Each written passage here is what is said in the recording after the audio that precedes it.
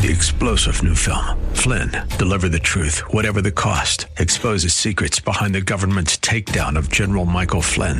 Flynn knew what the intel world had been up to. He ordered the first audit of the use of contractors. This set off alarm bells. He told the truth. He was the most dangerous person for Donald Trump to hire. They had to get rid of Flynn. Flynn, Deliver the Truth, Whatever the Cost. Available now. Watch it today. Go to salemnow.com. salemnow.com.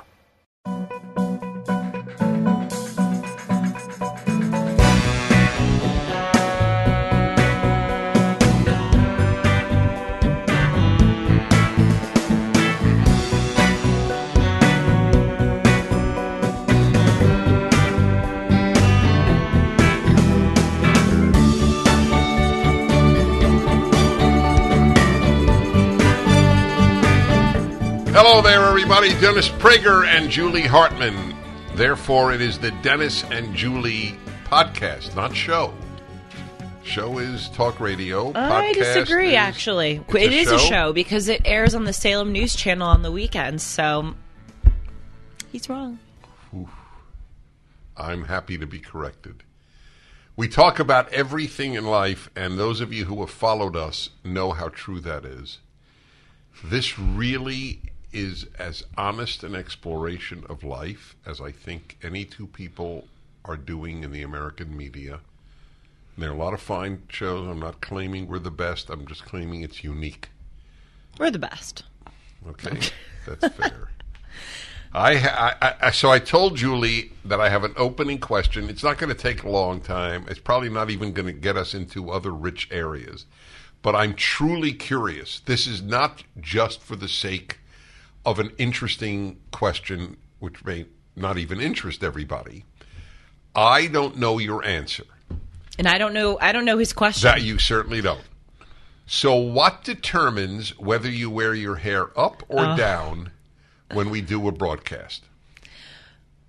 Whether or not I'm having a good or bad hair day.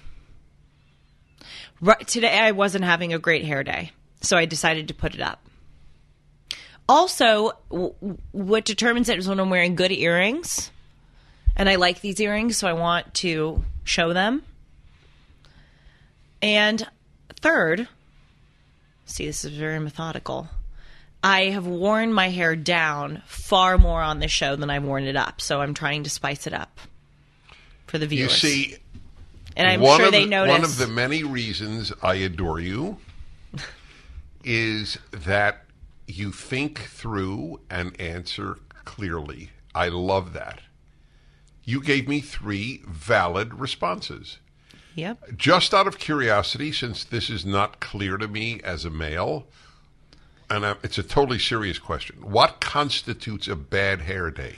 Okay, well, I will actually expose myself here. So I don't know if it was the last show or 2 shows ago. I think it was when I was wearing the orange dress.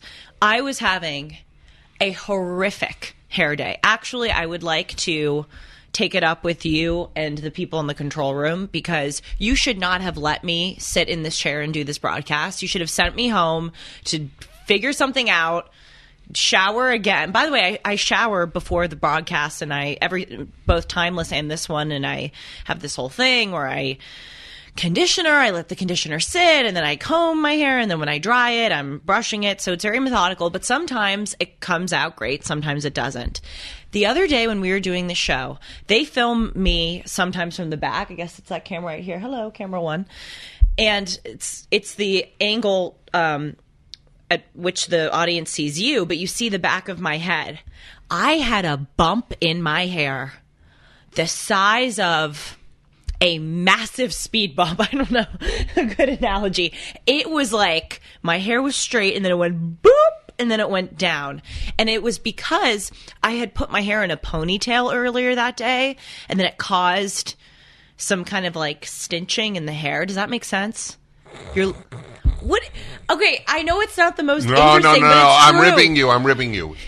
It was does so it make bad. sense? Yes, it does make sense. It was really, yes, really bad. Yes. And so you know what? Today, I think I'm a little traumatized and I'm just putting my hair up. So I knew there would be an answer. Oh, God, that was bad. Do you know what I'm talking about, Sean? Now I will get into... Yes. You know the bump in the hair that episode. That was I bad. wish nobody heard what he said. There's There- some disadvantages to working with only men. with men. Yes. But it's mostly advantageous. You admit that. I admitted it on the I last know, show. you say it Totally. frequently. You guys aren't moody. I will at. Do you know what that means to at someone? Please. I added it the other guy at the gas station. You probably did. Yeah. It's when you call someone out for doing something. So I just added you guys. I called you out for not telling me. ATTED? No, at, like the at sign. Oh, I see. It's a reference to social media when someone calls someone out. Actually, there is even a deeper element to my original question, which I said would go nowhere, but it is going to go somewhere for a moment. You don't know this, but I realized this relatively recently because of my relationship with you and how close we've become. So I don't have a daughter. And so my dad had two. I don't have a sister. So my dad had two sons. I have two sons. My son has two sons. I've just been always surrounded by males. Sue has two sons. Sue has two sons. Exactly correct. Which, by the way, is its own interesting subject because if you are a girl and had brothers, you know men better than girls who don't. Oh, yeah. And guys know women much better if they had sisters. So I had no sisters, and again, sons, and you are sort of an education in a young woman. I mean, obviously, I'm very close to Sue, as you well know, but Sue looks young but isn't young, and so I learn things, and it's. I'll tell you one of the things that it could end up a big part of the show, but I don't intend it to. I have another subject in my brain, but. The insecurity of women with regard to their looks is somewhat educational to me. I think the average man sees an attractive woman. I don't mean a model, gorgeous Hollywood. Attractive woman. And thinks she must know that she's attractive. And I think I could say, thanks to my wife and thanks to you in particular, that's not true. I should do this on my male-female hour. I'd be very curious to hear what responses you get because I don't know if we're just two sick people or if... No, I think Because I think you typify women. Well, there's a large cohort, to use my favorite word, which, by the way, I never thought was my favorite word until you pointed it out to me.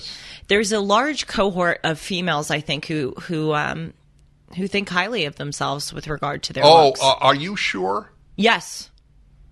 They're not types of females that I hang out with. No, that's they're irrelevant. The ones that broadcast their stuff on Instagram constantly.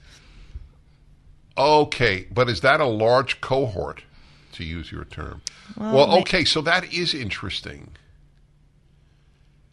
Oh, I hadn't thought of that. That would theoretically negate my generalization. Also, what women do is sometimes they won't acknowledge that they look good on a certain day because they think that that's hyping themselves up or being immodest.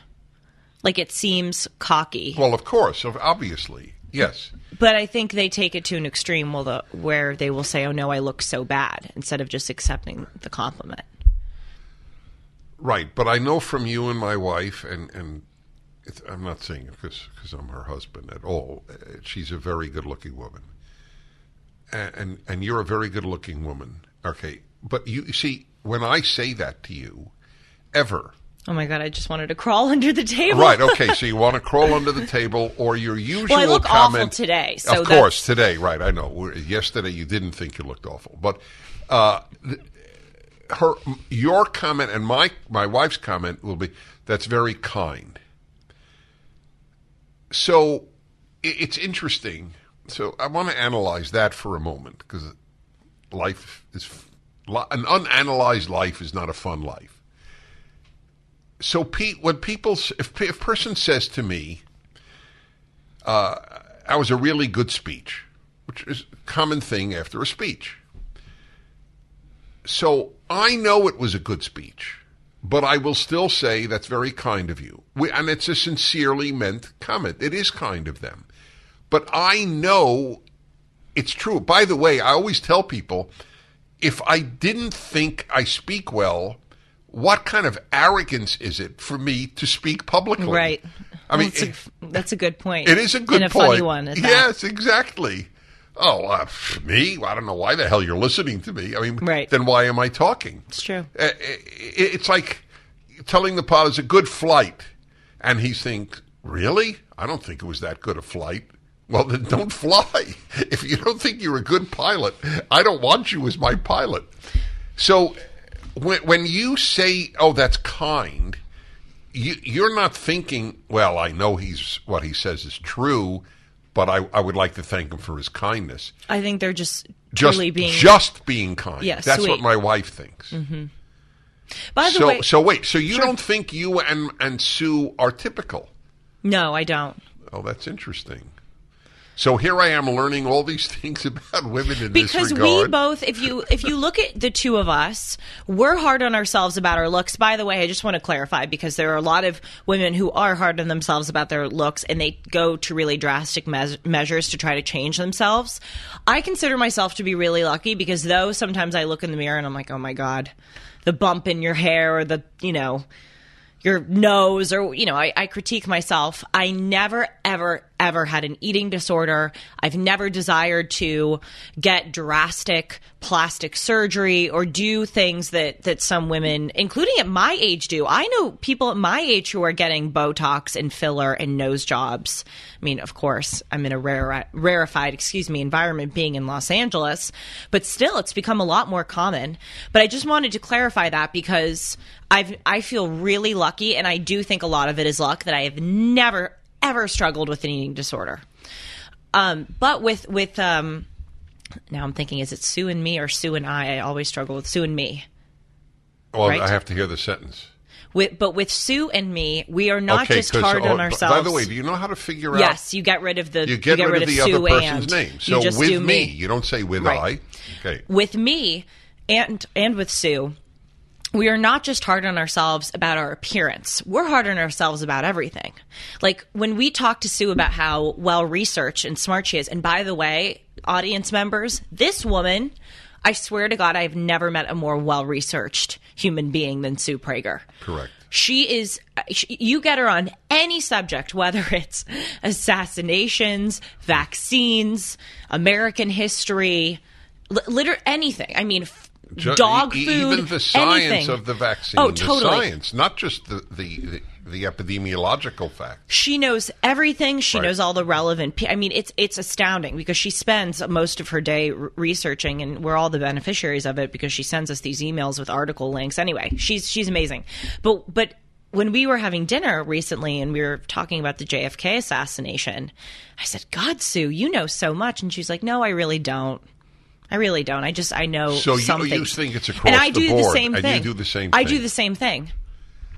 Well, now I'm really aching to do this male-female hour, because I will say it's interesting that you think that in this sense you and Sue are outliers, that most women who us men would consider attractive don't think they are, may be wrong, that the generalization from the two of you may not be accurate, because I know on the male-female hour, when the subject has arisen, not of self-image, but has arisen, I know that women have said to me, look, I know I'm an attractive woman, and da-da-da-da-da-da. So there are women, and they were not boasting. They were just like answering, how is the dating scene? And when they might say, it's very hard to find a man even though I'm attractive, which would be a perfectly good thing, rational thing to say. So I don't know the answer. I will say one other thing, and I know that I am going to be committing a sin because I'm opening up a subject that I won't pursue now, but we will on another occasion, which will fascinate you. So you said to me off air, I don't remember. Oh yeah, I do remember the busyness of the female mind, which I know, as I've said, if men got a woman's mind for a day, they would be mass suicide. And I'm only half joking. So you said it's difficult to be a woman. So I have two responses to that, which is also a very interesting subject, obviously. One is, it is difficult to be. Just put a period. It's difficult to be a woman. It is difficult to be a man. It's difficult to be a human being. The other response was, it's difficult to be a man, but women don't know it. And we should do that. I know I said I'm committing a sin because I'm really piquing the curiosity. You've so intrigued me. Well, before we move on from the subject, I would like to ask you, and I've been meaning to bring it up to you off air because it's a subject that really interests me. I think that you said it on our broadcast last time, or maybe again just off air recently to me, but you remarked that men commit more suicide than women, yes, which is true. Why do you think that is? I don't, so there's a part two to that, and then I'll answer your question. Women attempt suicide more than men. Oh, really? Yes. But it's more a cry for help. I was about to in the to women's say case. that. When men try it, they mean to do it. Right. So it's not. I don't have a definitive answer, but whatever the answer is, it should end the speculation. It's tougher to be a woman. Okay, I mean, if it were tougher to be a woman, more women would end their lives than men. But more men in their lives than women. So I never understood when people say that it's tougher to be a woman. And by the way, this is putting aside, I mean, obviously we live in an equal society now, but this is putting aside, like, obviously it was tougher to be a woman 100 or 150 years ago when we didn't have the right to vote or when we couldn't work. That is true. But now in American society, when people say women have it harder, I never understood that because I'm like, how do you know you're not in the minds of men? Right. Like, how can you, right. again, if you're talking about external things, you can make a judgment. Well, it's sort of leftist arrogance because that's a feminist line. And you know, it's just not true. I don't claim it's harder to be a man, but I don't believe it's harder to be a woman. I do believe, though, and this is what we were discussing, I think that women agonize more and are more tormented mentally on a day-to-day basis than men. That's why I said if we had your brain, we'd shoot ourselves. Yes, and obviously I'm going off of anecdotal evidence, but if I look at you, if I look at the fellow men we work with, if I look at my dad, you guys have an ability to just tune out and right. You're not as hard on yourselves as I am on myself. That's interesting. Yes, that's probably true. So, what is it? I have a line in my whenever I speak. I give a whole full speech on men and women. So, ladies, please understand something. When you ask your husband, honey, so what are you thinking about? What's on your mind? And he says nothing. It's true. He's not lying to you. That would be so fun. For just 5 minutes to have nothing. History repeats itself, and we're seeing that play out right now with inflation. When Jimmy Carter took office in the late 1970s, gold sold for $140 an ounce. By 1980, the price of gold topped out at $870 an ounce. If today's market performs like it did when Carter was in office, the price of gold could skyrocket from $1,800 an ounce to $9,300 an ounce. This is Julie Hartman for AmFed Coin and Bullion. Don't miss out on a great opportunity to purchase precious metals while the prices are still stable. If history repeats itself, we may see a run on gold, silver, and platinum that could drive up prices. Be smart and buy now. At AmFed, you're dealing with specialists who provide you with personalized attention, honest information, and sound advice. You won't be pressured into buying outrageously priced so-called collectible coins or something that you don't need.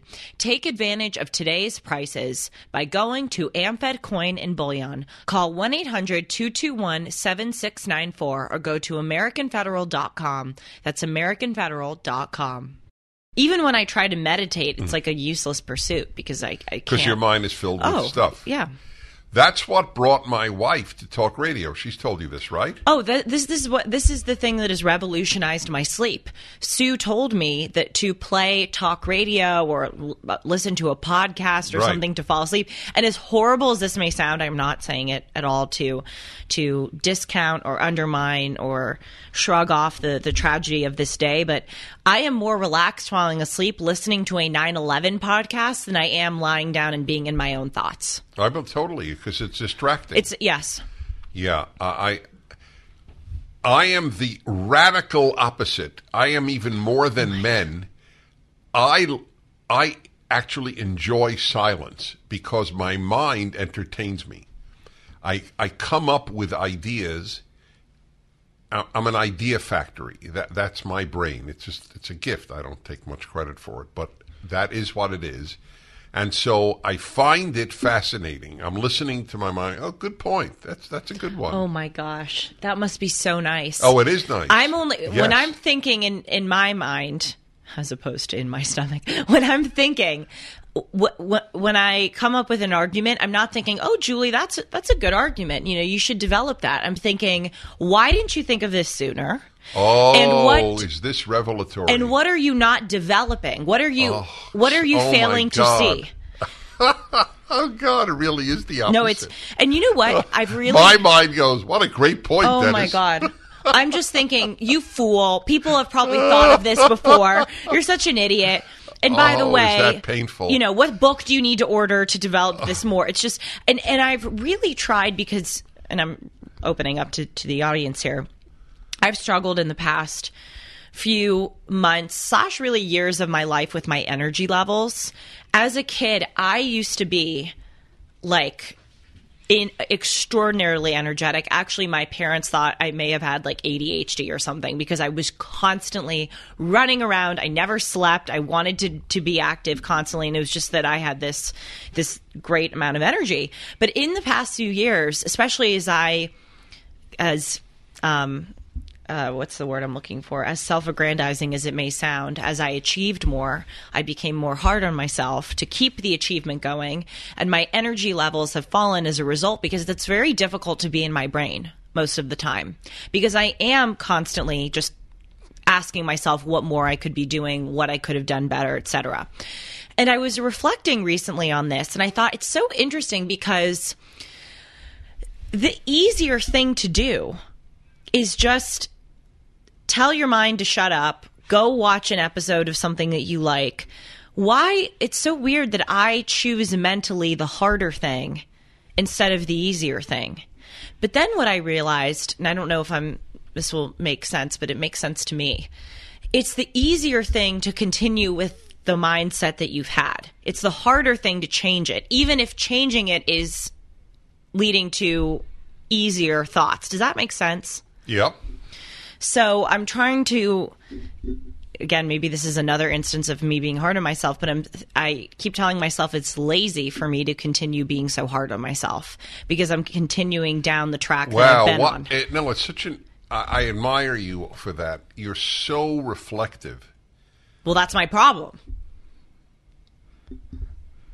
I'm very reflective, but it's not my problem. I think your problem is that you're too self-critical. Right. Not that you're too reflective. They're Fair not enough. the same thing. I'm very reflective.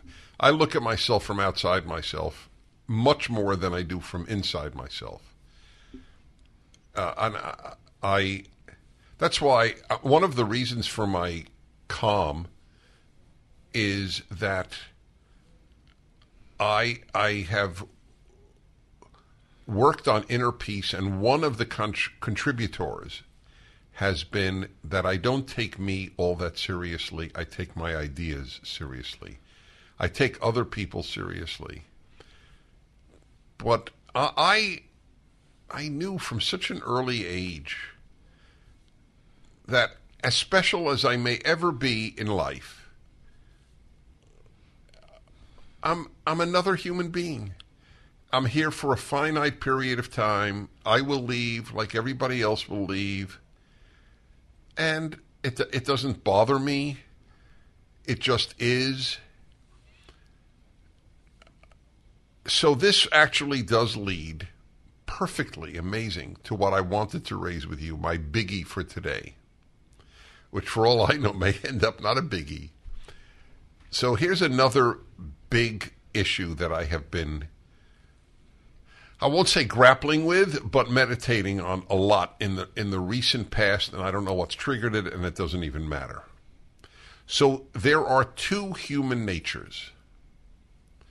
One is human nature everybody has, just about everybody.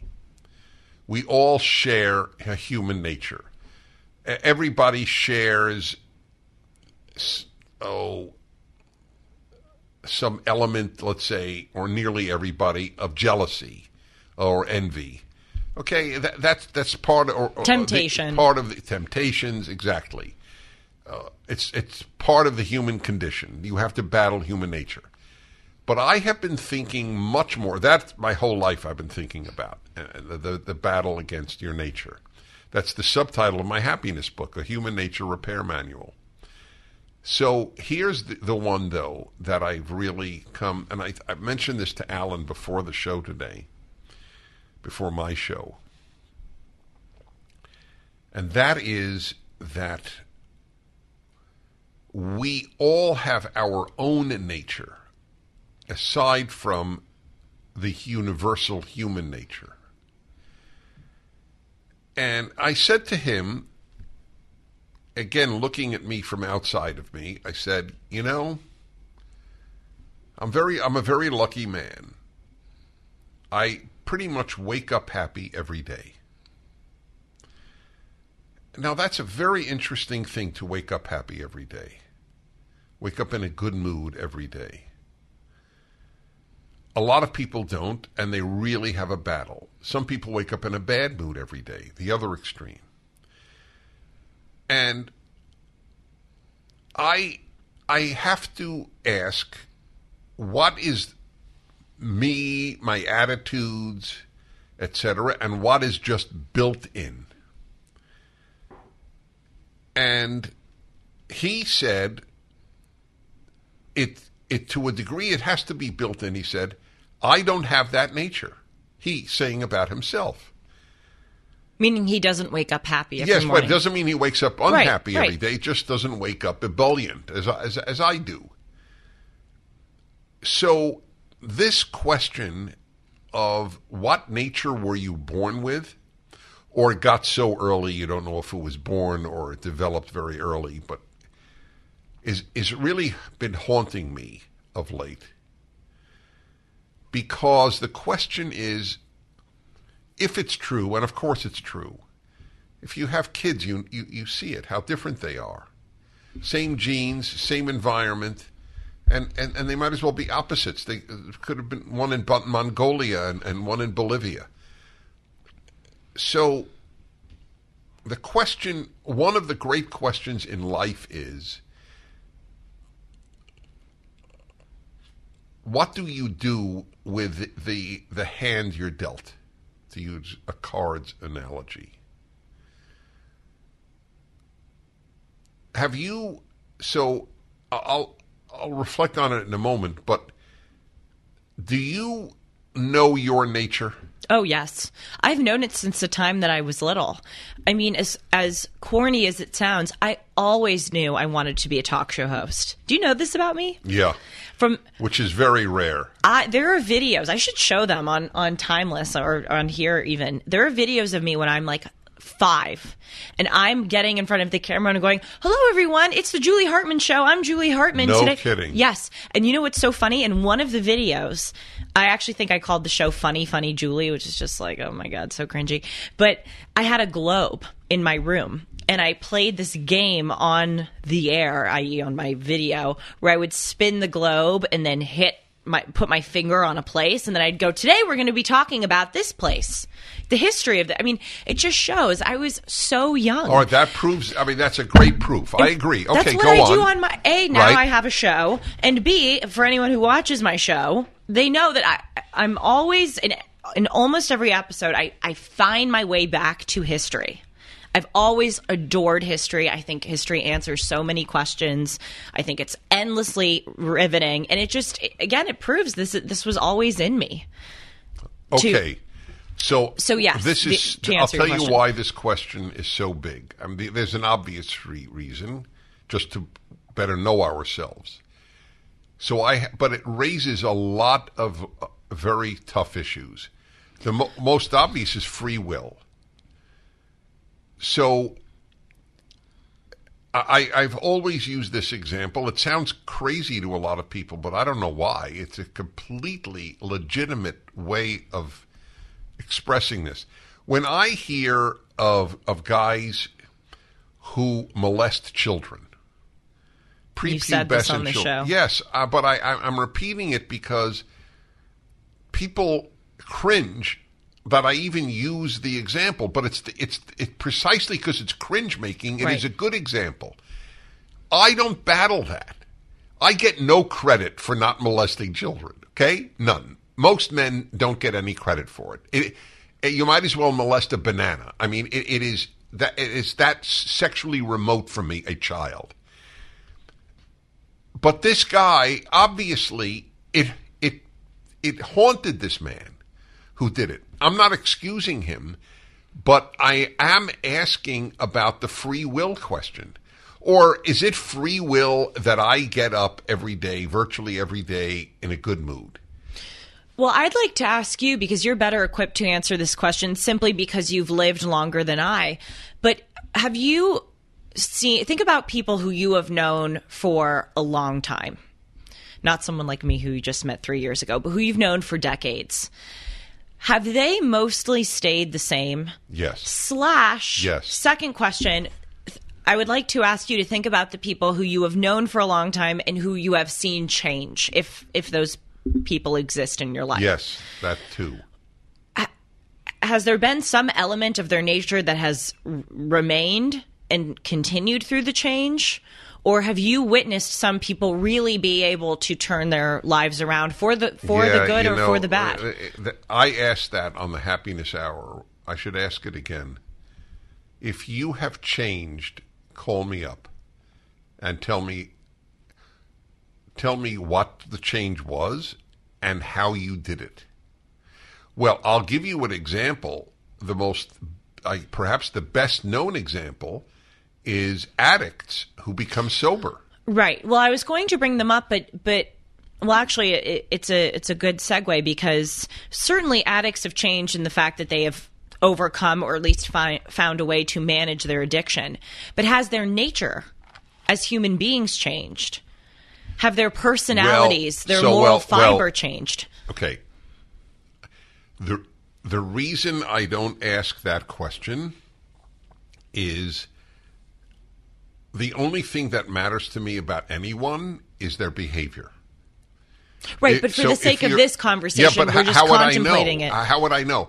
Well, for people. Okay, so I have for asked. Your son, Aaron, okay, for the psychiatrist. I'll get to that in a moment.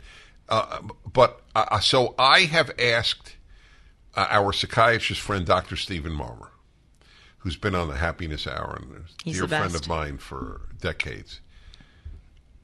So he's a psychiatrist, and I said, getting back to men who molest children, I said, did you ever have a patient who wanted to molest a child? To be honest, I don't recall the answer, but he probably did, because then I would ask, are these people capable of controlling themselves? And he says it's very, very rare. And he thinks that a child molester will never change that nature. It's very depressing what he believes. Well, it raises the question, is it their nature to be child molesters, or was there something that happened to them as children? Often child molesters were molested themselves. Okay, that's right. So Right. how can... Okay, so you're asking, this is another question. Were these people born this way? Right. Or were they made this way at an early age? It doesn't really matter because we spend most of our life as an adult. So whether I was shaped in the womb or when I was 3 is academically interesting, but I don't know if it's all that important. And anyway, how do you even know what's your nature? Let's say you were left in a cave upon birth, but with sufficient food. Then do we know your nature? Of course not, because you would be shaped by being alone in a cave. By the way, that question has fascinated me, and specifically with when I matriculated to Harvard, I thought about this a lot. I thought, if no one could brag about the fact that they went to Harvard, if no one could put it on a resume, how many people in this class would still apply and attend this college? What a great question. Seriously, it was something that That's right. And by the way, I'm not just trying to pick on Harvard. It just was the first time I sort of thought of a question like that, because I was a freshman, and it was something that I Well, you have articulated, to your great credit, and I had never thought of it, the price paid by most people who get into a Harvard. Oh yeah. I had never thought of that. There is a great price. But yes. it's funny. I knew it in high school when I saw the kids who were in the top of the class, how much they studied, and I thought, what a crappy life. I will say, though, because I talk a lot about the price, but there is a big reward too. I mean, the experience. There's a reason why people go specifically to Harvard. Yes, I the think experiences, the opportunities. There is a reward at Harvard, and I'm not sure. I don't know if it's comparable at any other American university. And I made amazing friends there too. Not just the I opportunities and all that. But back to my question that I contemplated during my freshman year, and I think about in a lot of other situations. What would people be like if you could put them on a desert island for a few years and they didn't have the influences around them? I, Julie Hartman, try every day to be as close to who I would be if I were on that desert island. How do you do that? In other words, well, let me clarify a little bit. I try to improve myself, and as I always say, I try to put myself on a good track. So in that way, I am trying to sort of mold myself. But what I mean when I say that is I try not to get caught up, and honestly, it's a part of my nature to not get caught up in these things that they never interested me. I try not to get caught up in popularity or in social media or in vanity. Like that's what I mean when I say I try to be the desert island Julie. But in college, I would encounter these people who I could, as corny as it may sound, I saw like a seed of hope in them. I saw something in them that was really exceptional, or something that I gravitated towards. And then I would see those same people go out to parties and try so hard to be in the in crowd of the Harvard elite. Or I would see those people, I'm sorry to be this blunt, but sell their souls by going to finance and consulting symposiums, recruitment symposiums, and I would go, wait a minute, you're a really interesting person. I know this isn't what you're interested in. Why are you doing that? Or why are you trying to be this different person around a certain elite group of students? And it would bother me so much. I now understand you. So here's what I take from this. Mm-hmm. So tell me if I followed you. Yes. So at a very, very early age, and I could almost tell you 14, I knew I could not act. I could only be who I am, and that's all I will ever be. And that's why I did no homework for 4 years of high school, because I said, it doesn't interest me to get good grades. It interests me to learn about the world, which is all I did. shortwave radio, teach myself Russian, and teach myself how to conduct symphony orchestras by following scores at the New York Philharmonic Library, which is a completely bizarre childhood. I knew I was different. I was not unhappy about it. I just was. But to this day, I can't do anything that isn't me. Is that what you're saying? Oh, of course. Because you can't either. I also recognized from a very young age that I was different in that way. I couldn't be someone that I'm not. But when I'm talking about wait, but forgive me. So when you paid prices that you have said to get into Harvard of extraordinary amounts of work and homework and studying and extracurricular athletics, you weren't being fully true to your nature. Well, it's not a criticism. I think I was. I think I didn't know exactly what I was interested in at that point. You seem to, at a very young age, have some very profound, which is again goes to the nature question. Interest. I didn't do anything for it yet. I think also from such a young age, I was sort of put on this track of sports and rigorous schooling that it was. And by the way, I know that sounds sort of like a criticism of my parents or the environment that I was in that put me on that track. And in many ways, I'm grateful for it. In many ways, it yielded great results and shaped my character and my work ethic. But nevertheless, I was put on that track so young that I didn't really explore very much. And I kind of didn't know any other world besides going to school, going to practice, repeating it 5 days a week, on the weekends going and playing sports. It was kind of all I knew. But I think I was being true to my nature because I've always been a hard worker, and I've always had this sense that I have to fulfill whatever obligation is in front of me, even if I don't like it. Like at school, there were times that I didn't want to do school, but I thought, I'm here, I have to do this. Yeah, by the way, I don't mean that as an insult. We should all think, by the way. Yeah, no, look, I do a lot of things I don't want to do. Yes. There were 3 volumes of a Bible commentary sitting behind you. That was a lot of work. I mean, incredible amount of work. No blank Sherlock. Yeah, no blank Sherlock. Just when you thought it could not get any better, Mike Lindell with MyPillow is launching the MyPillow 2.0. When Mike Lindell invented MyPillow, it had everything you could ever want in a pillow. Now, nearly 20 years later, he discovered a new technology that makes it even better. The MyPillow 2.0 has the patented adjustable fill of the original MyPillow, and now with a brand new fabric that is made with a temperature regulating thread. The MyPillow 2.0 is the softest, the smoothest, and the coolest pillow you will ever own. For all of our listeners, the MyPillow 2.0 is a buy one, get one free offer with the promo code Hartman. That's my last name spelled Hartman.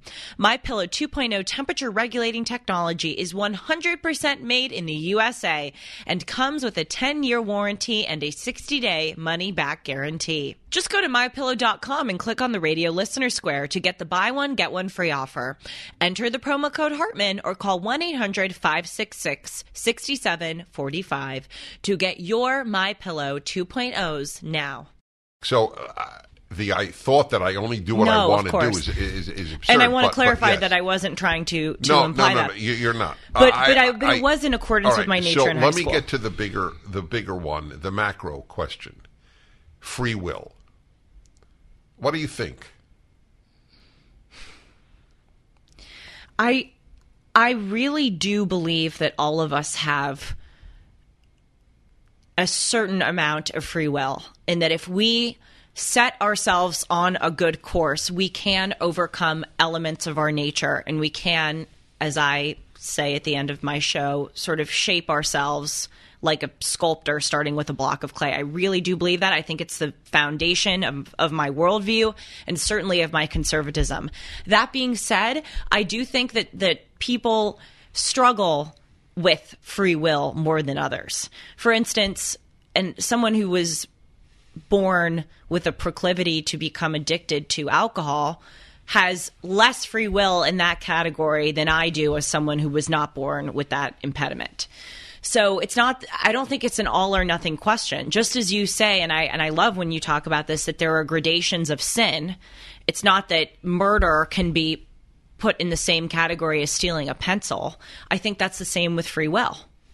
We all have it, just as we all sin, but there are different gradations or levels at which we can exercise. I 100% agree. I would only add this to help people listening. To a certain extent, you have as much free will as you want. That's one of my more recent realizations. So there are, any time that you follow reason, you have garnered more free will. In other words, I think we attain free will more than we start out with it. And here is the way to be a person with free will. Don't follow your heart. The heart deprives you of free will. The brain, or the mind really, not the brain. The brain is the animal part. The mind is the human part. So here's a classic example. So I had lunch yesterday with Alan, my producer, before I did a PragerU video. And I had the sugar-free cheesecake at a cheesecake factory, which is the most delicious cheesecake, I think, on this planet, at least sold in a retail way. I really, really wanted the regular cheesecake, but it's got a lot of sugar, obviously. So I had the Splenda cheesecake. They have one, which is good. It's not as good as the other. The Splenda cheese? Yeah, yes, it's made with Splenda. That I think that's the sugar-free substitute that they use. Okay. Yeah, and it was satisfying, though not as delicious as a regular cheesecake. Why do I use the example? If I had had a regular piece, I would have not been exercising free will. Or, let's put it this way. You could say I was exercising free will, but I exercised it in the wrong way. Yeah, I think that's what I would say. Well, so, yeah, well, what all do right. You mean? So then, free will is a very interesting question, because if you listen to your emotions, have you made a free will decision to listen to your emotions? Maybe.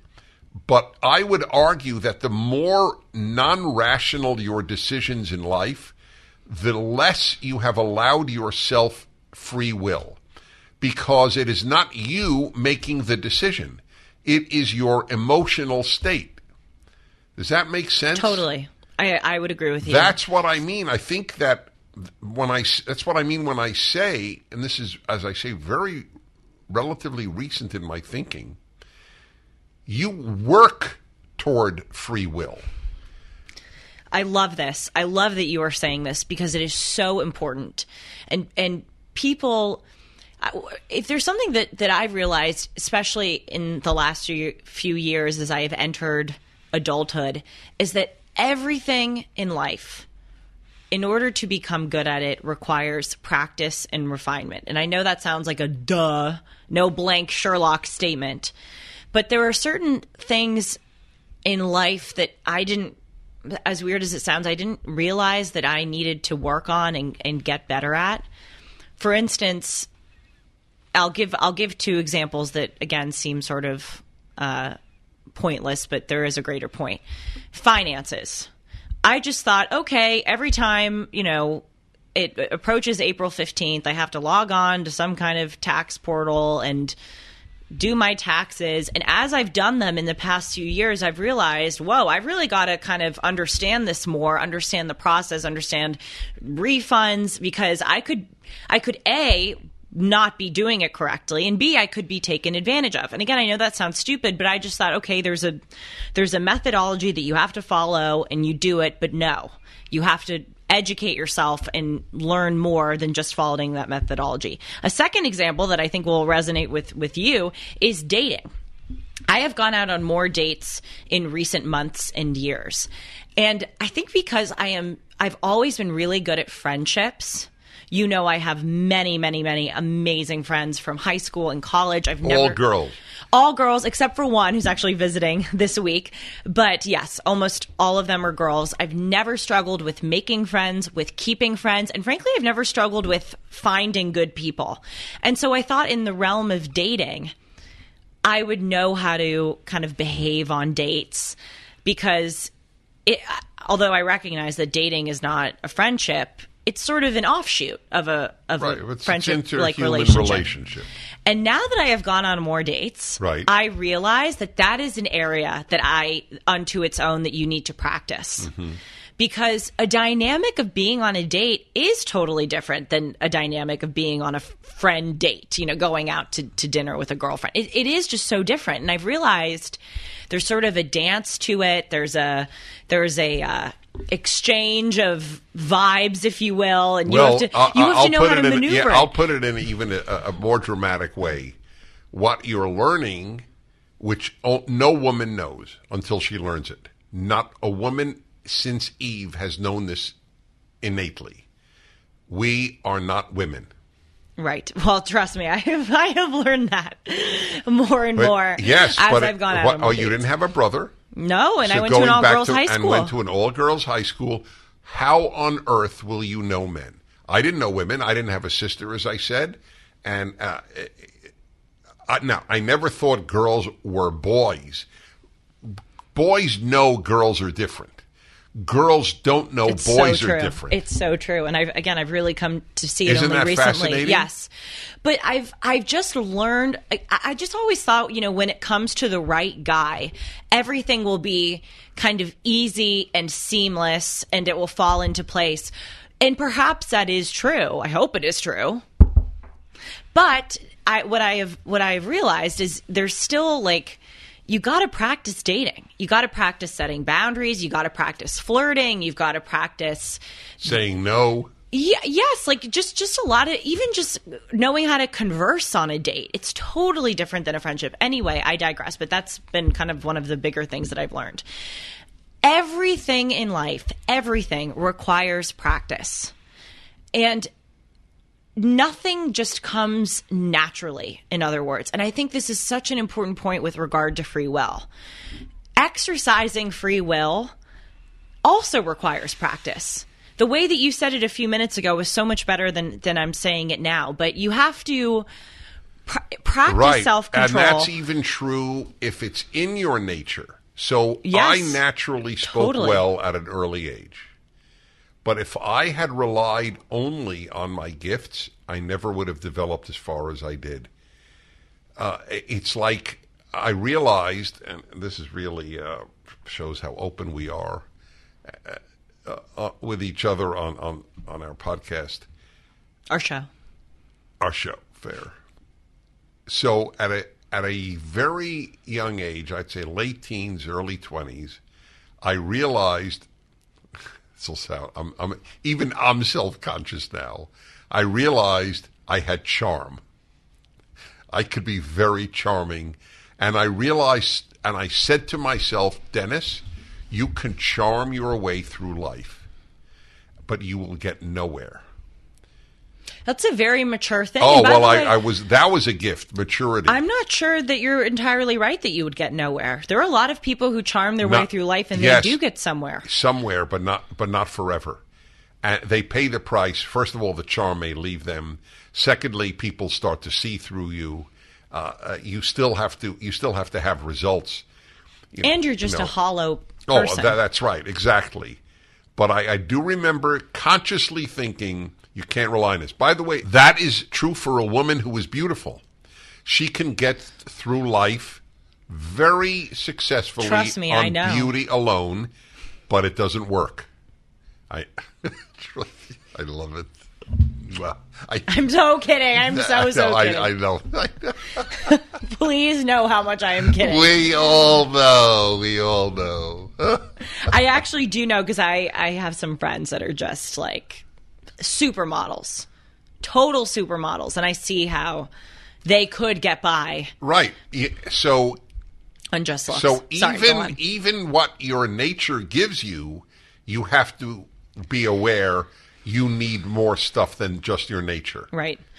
With those people in college who fascinated me, those who I saw in them great gifts and great potential to be fully authentic human beings, but then I would see them succumbing to external societal forces that would undo that authenticity. I would look at them and I would think a different iteration of the same argument that we're making here, that you have to practice being an authentic person.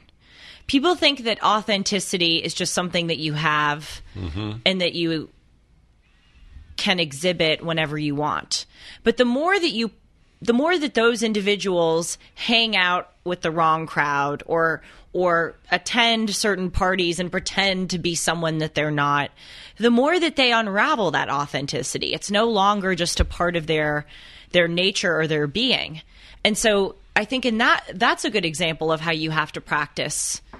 You have to practice your free will. That's right. Well, that's part of the reason that I said earlier, even without the external suffering of war and famine and disease, which is bad enough and has been ubiquitous in human history, just the battles that you have to wage on a daily basis. Listen, if no war, no famine, no disease were the sources of happiness, Americans should have been the happiest people since World War II. And it has turned out that there's more depression among American young people than almost any other in the Western world, which is worthy of its own broadcast, by the way.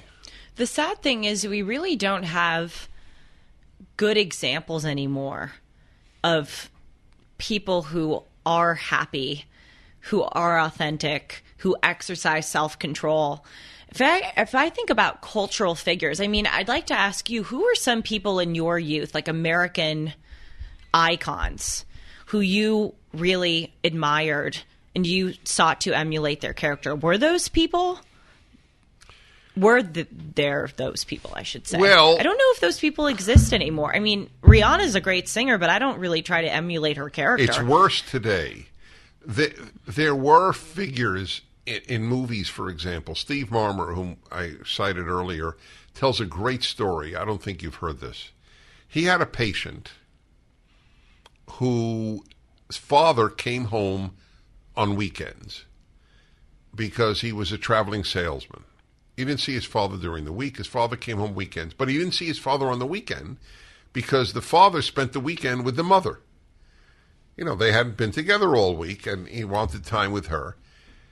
So he tells the story that this guy basically was raised in terms of men, grown men, by actors in films. While his parents were doing whatever they were doing, he went to the movies. And at that time, let's say it was the 1950s, there were so many admirable characters. I don't know if they were admirable privately, but it didn't matter. Steve says, and this is a psychiatrist, said this guy's fathers were Spencer Tracy or whoever, I mean, names that would mean Harrison nothing to Ford. you. Well, no, that's Harrison later. Ford would have been too young then. Oh, okay. So, yeah. God, this really was a long time ago. Oh, yeah, it is a long time ago. By the way, I said to somebody just the other day, Humphrey Bogart, and he goes, what? Yeah, I don't know who that is. You don't either. Yeah. To anybody even close to my age, that is so, not depressing, but it is so sobering about fame. People should understand. Humphrey Bogart, there wasn't a living American who did not know that name in his heyday as an actor. Not a living American. Never heard of him. Well, watch Casablanca. It's one of my two favorite movies. My mom's favorite movie is Casablanca. Yeah, well, he's in it, so yeah, it's worth watching. By the way, you raised that really good point about fame. That's really, really important. I have so much important stuff to tell young people about fame. This is a particular affliction in America. I don't think the average Dutch or Danish or German kid wants to be as famous as the average American kid wants to be. And that is guaranteed misery. Guaranteed. The more importance you place on fame. You know, in our line of work... Wait, I just want to get back, sure. though. You asked the question about who to look up to. So this guy had... These were admirable men in acting. John Wayne was a masculine figure who took care of life, who was in charge, who was strong. It's irrelevant to me what he was in his private life, because that's not what people saw. People saw the movie figure. And do you know that figure, John Wayne? Yes, I do. I think he has my birthday. Really? Yes. All right. Well, there you go. Well, these are things you should watch just to be aware of what the male figures of 2 generations ago were like for young men. God, this is so depressing. But sometimes when I watch old movies, I get really bored easily because the older movies, I should say, draw out the storyline a little bit more.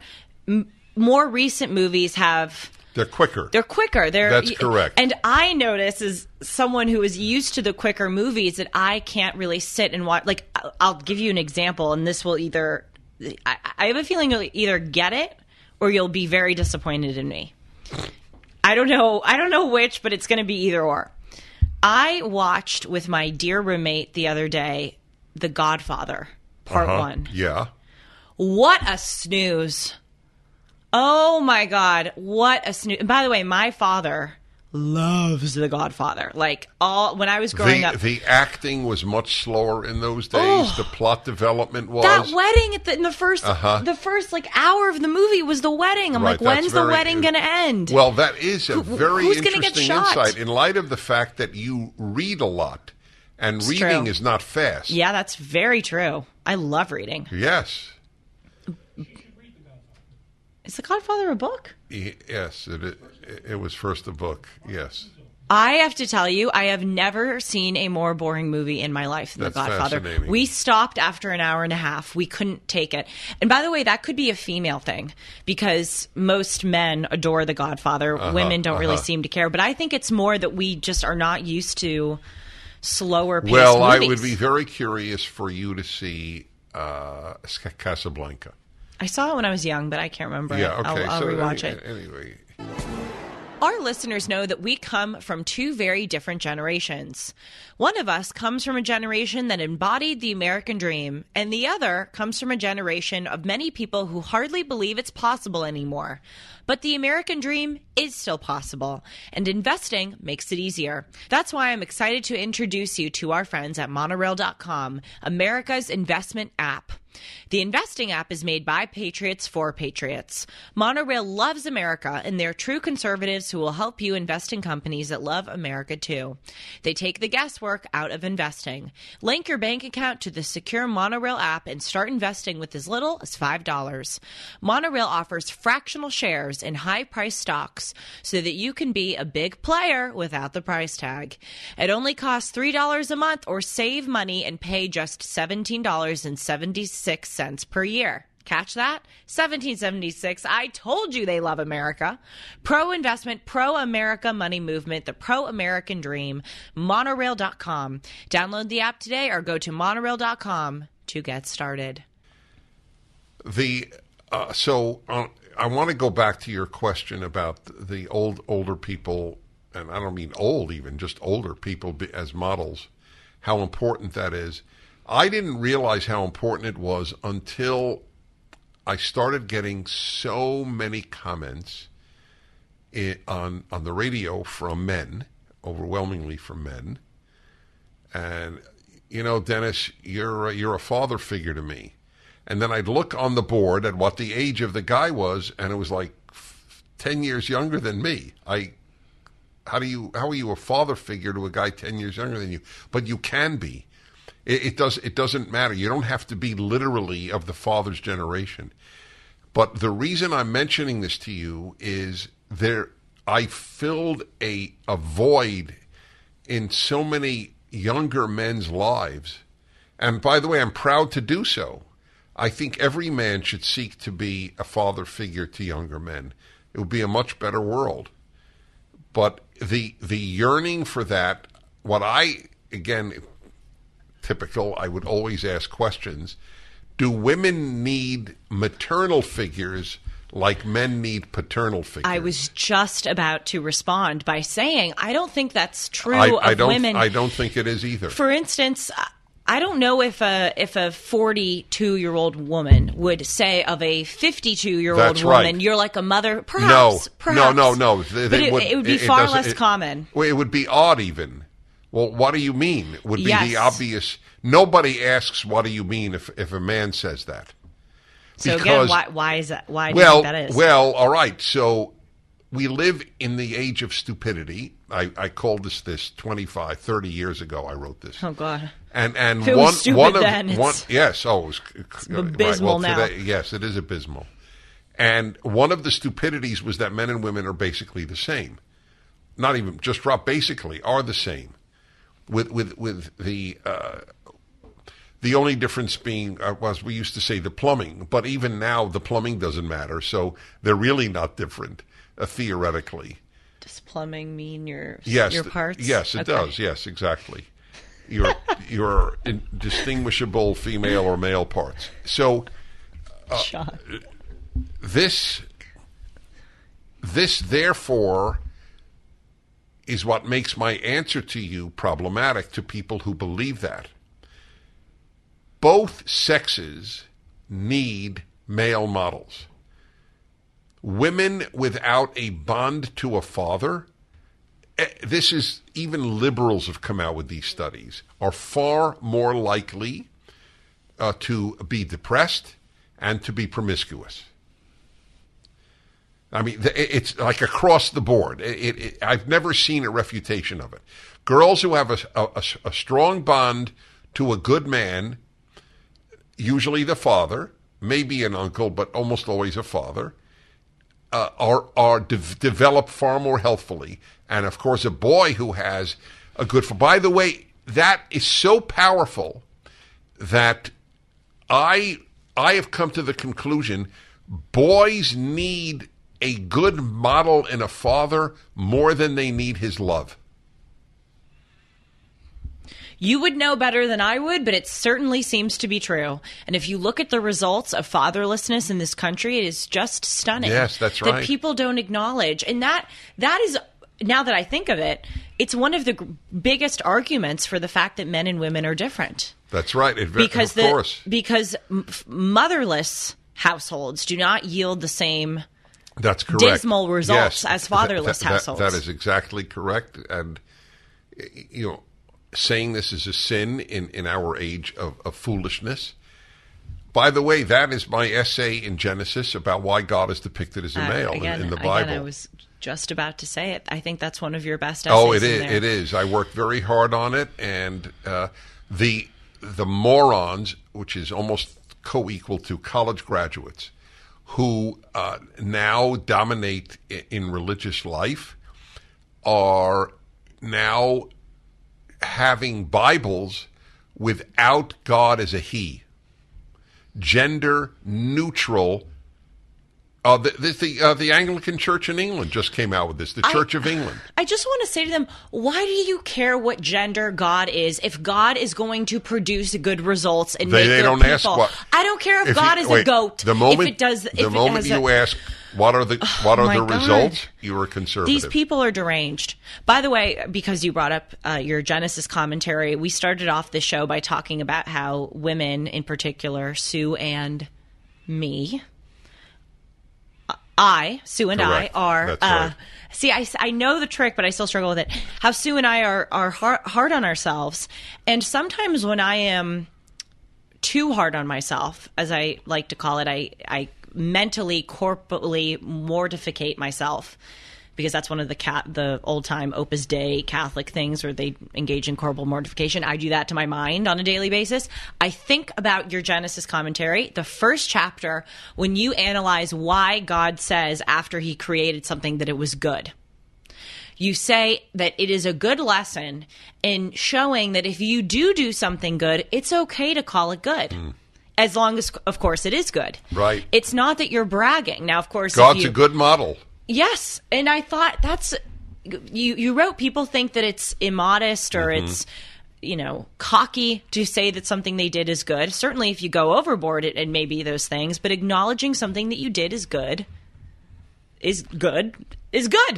By the way, Makes sense? I want to develop that for a moment. So this. You always have someone calling you on The irony of ironies, I'm about to talk about him.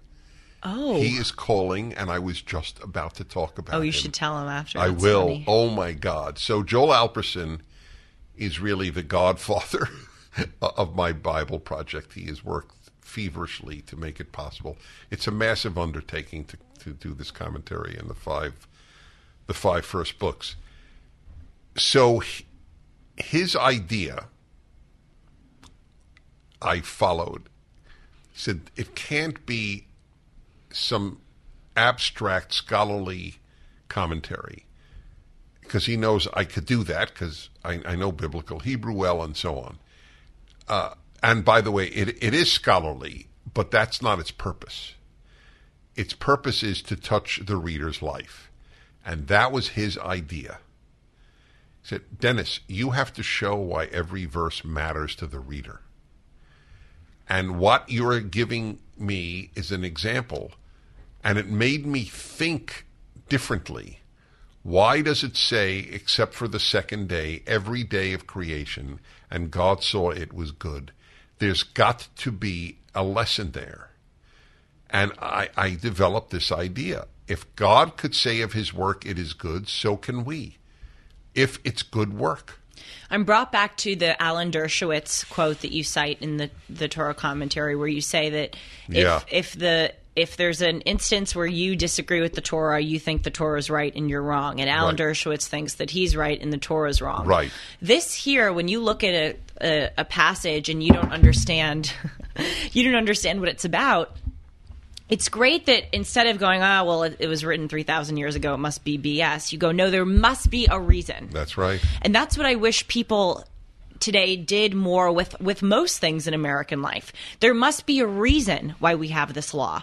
There must be a reason that things have been taught this way. It doesn't mean that you just blindly adhere to them, but people people are so quick to immediately dismiss something as antiquated. And wrong. Well, a perfect example. I was just reading. I was at, I don't know, it was the New York Times or some newspaper. Why should men propose to women? Oh God. Right? Why isn't that? What are we going to buy them a diamond ring? No. There's a reason why this was done this way. We get the diamond. But damn it. The article did acknowledge that when asked, just as many women wanted the man to propose as men did. I knew from the outset we were going down a suicidal path by saying men and women are basically the same. I knew it from Betty Friedan's Feminine Mystique on. This is social suicide, and that's exactly what it's been. Well, you got a great compliment from Betty Friedan, and by the way, I'm not being facetious. She called you a chauvinistic pig, right? Piglet. Yes. I would take that as a badge of honor. I did. Well, I was in my 20s when I had a public dialogue with Betty Friedan. Wow. And at one point, which is so fascinating, no man that I ever debated did this. She gets up and leaves the stage because she's so annoyed with me. And I'm polite. I didn't insult her. I'm polite to people I differ with. But I was half her age. But she stormed off because of things that I said, because of things that I said, and said, "You're a male chauvinist piglet." And these things never bother me, and all I did was continue talking. She left the stage, and I said, either she'll come back or she won't come back. I did nothing wrong, and she came back. That, by the way, I knew the end of that story, that she came back. That is so funny when people do that. They have this like dramatic storming off, but then they come back. Yeah. It's so pathetic. By the way, because I'm thinking about men and women and free will and our natures and all of this great stuff, you brought up your speeches. Which sex, in your experience, is more likely to get contentious and loud and angry? Men or women? And I'm talking about the people with whom you debate. I'm also talking about people who ask you questions in the audience. Do you find that women are more likely to call you names and hurl insults at you in your opinions, or men? Or is it kind of 50-50? So I'm thinking, I don't want to give a glib answer. I see more, it's not fully fair to use my speeches because they're not random samples of the population. So I don't have a male-female big distinction in the that I can think of offhand. However, if you watch what's going on in campuses or in society generally, the screaming and ranting is more likely to be the female, but it is also much more likely to be the left, which I think, I know appeals more to women than to men. You can date the movement of America leftward overwhelmingly with women getting the vote, which I am not against women voting, just for the record, and those monitoring this. However, to argue that it has had no political effect on the country is absurd. I mean, the most reliable group, or among the most reliable groups of voters on the left today, are educated women, white women. By the way, the same thing with gay marriage. I mean, whether or not you agree or disagree with the decision, I happen to think that giving gay couples the right to marry was a good thing. I also acknowledge that a lot of bad has come in the wake of that. This transgender movement is an offshoot of the Obergefell versus Hodges decision in 2015, because it has given rise to this idea that there is no difference between men and women. And I think also it's led to this kind of celebration and proselytizing of homosexuality and of differing gender preferences, if you will. The big argument, I can't believe I haven't said this on one of our podcast shows, the big argument for same-sex marriage was love matters, gender doesn't matter. That was the argument. Sounds perfectly reasonable. And I said at the time, gender doesn't matter is going to take us into a very dark area, which is exactly what we now inhabit. Gender does matter. Well, what's also really hard, and I've been thinking about this a lot with gay marriage, because I really try to, as you know, probably to a fault, examine if my opinions and arguments are sound. And I have said often, actually probably not on the show, but on other shows, certainly when we were on the radio, that I support the passage of gay marriage. And I do, but I will also be honest that if you're thinking about this from a purely rational point of view, once you allow marriage to be between men and women, or between men and men or women and women, what then is the argument against polygamy? There is none. There's none. Right. And I have to be rationally honest about that. Right. I posed that at the time. And by the way, the same thing, I asked this in the New York Times, lied about me. I asked, what is the argument against consensual adult incest? A brother and sister love each other. They're both over 21 or over 18, whatever the age of consent is. Who are you to say they can't get married? They give a nonsense answer. Well, it's unhealthy because the offspring might be mentally defective in some way. First of all, it takes generations for that to happen. So it's a dishonest answer because you don't want to confront the question. The moment you went from male, female, everything goes. If the only issue is love, and that's what we were told, the issue you could. The President of the United States just said this again recently. I support people marrying whom they love. I don't know if he did whom or who, but who they love. That's it. That's it. If that's the answer, why not your brother? Or why not 3 people? By the way, why not 2 brothers for that matter? Then you really don't have the issue of offspring. In other words, there do need to be guardrails and rules pertaining to marriage. You just can't let the floodgates open. But it's very difficult. But again, I've been really trying to examine each of my arguments. Well, if people asked rational questions, the world would be a lot better. The power of the emotions seems to be too great. If I were to challenge God, I would say, why did you make emotions so powerful? Also, what I dislike about the left is that they fail to ever acknowledge that some of their positions may have some downsides.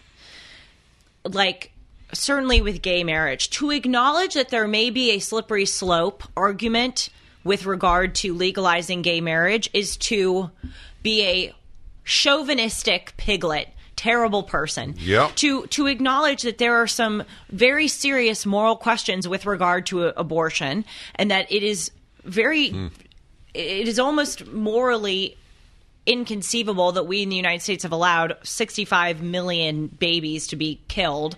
I mean, again, to even acknowledge anything like that, they will not allow it. Same thing with the border. They say there are no downsides to letting in countless numbers of illegal immigrants. There's no COVID concerns, there's no crime concerns, there's no voting concerns, nothing.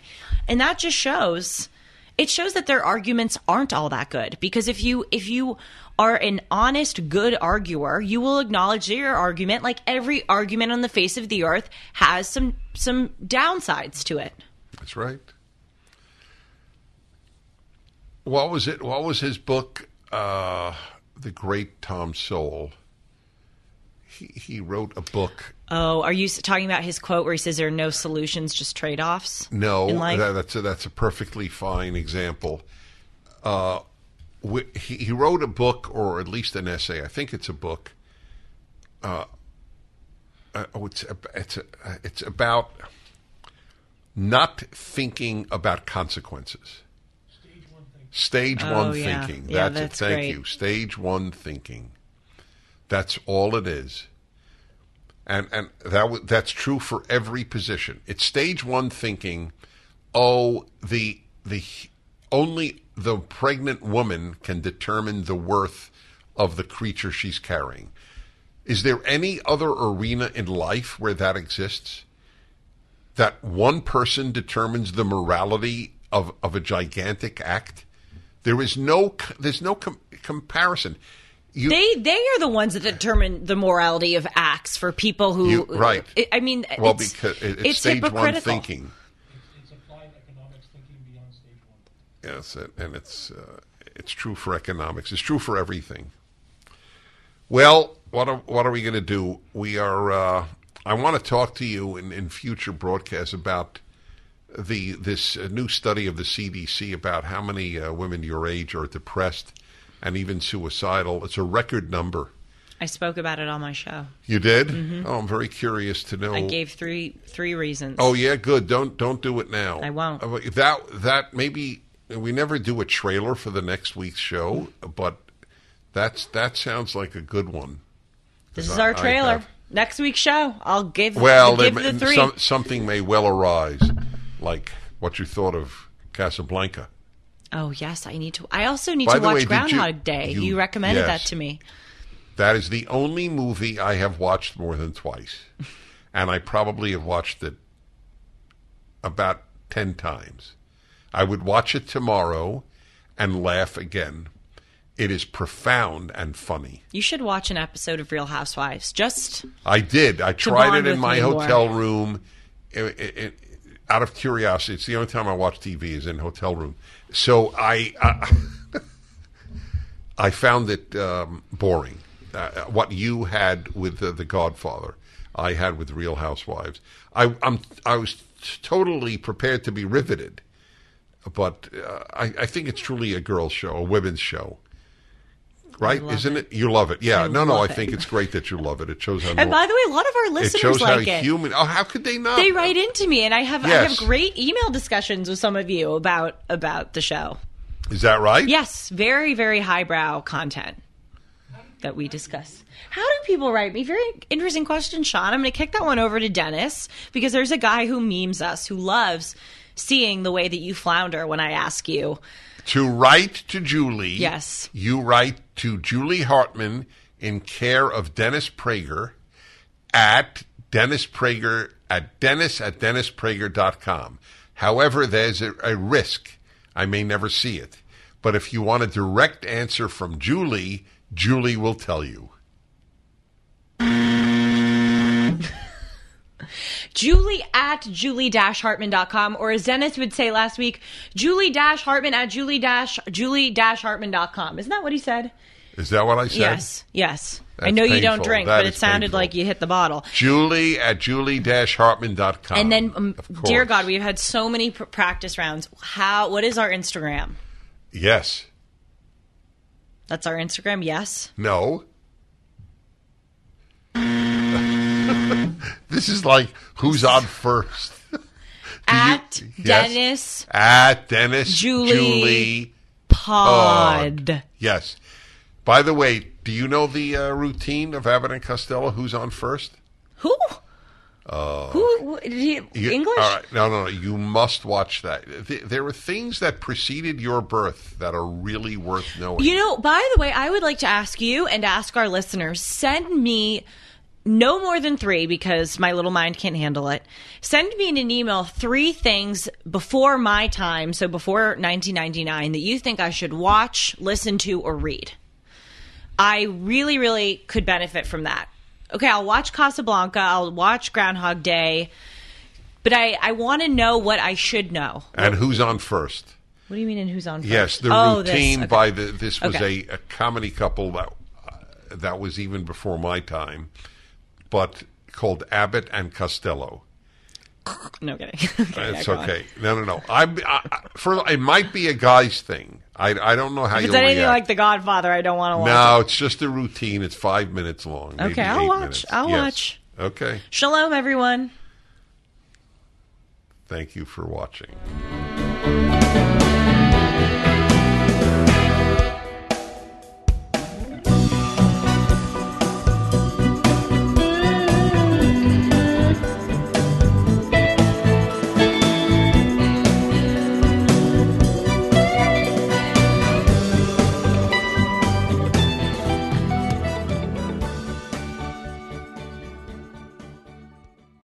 Three-star General Michael J. Flynn, head of the Pentagon Intelligence Agency, knew all the government's dirty secrets. He was one of the most respected generals in the military. Flynn knew what the intel world had been up to. He understood its funding. He ordered the first audit of the use of contractors. This set off alarm bells.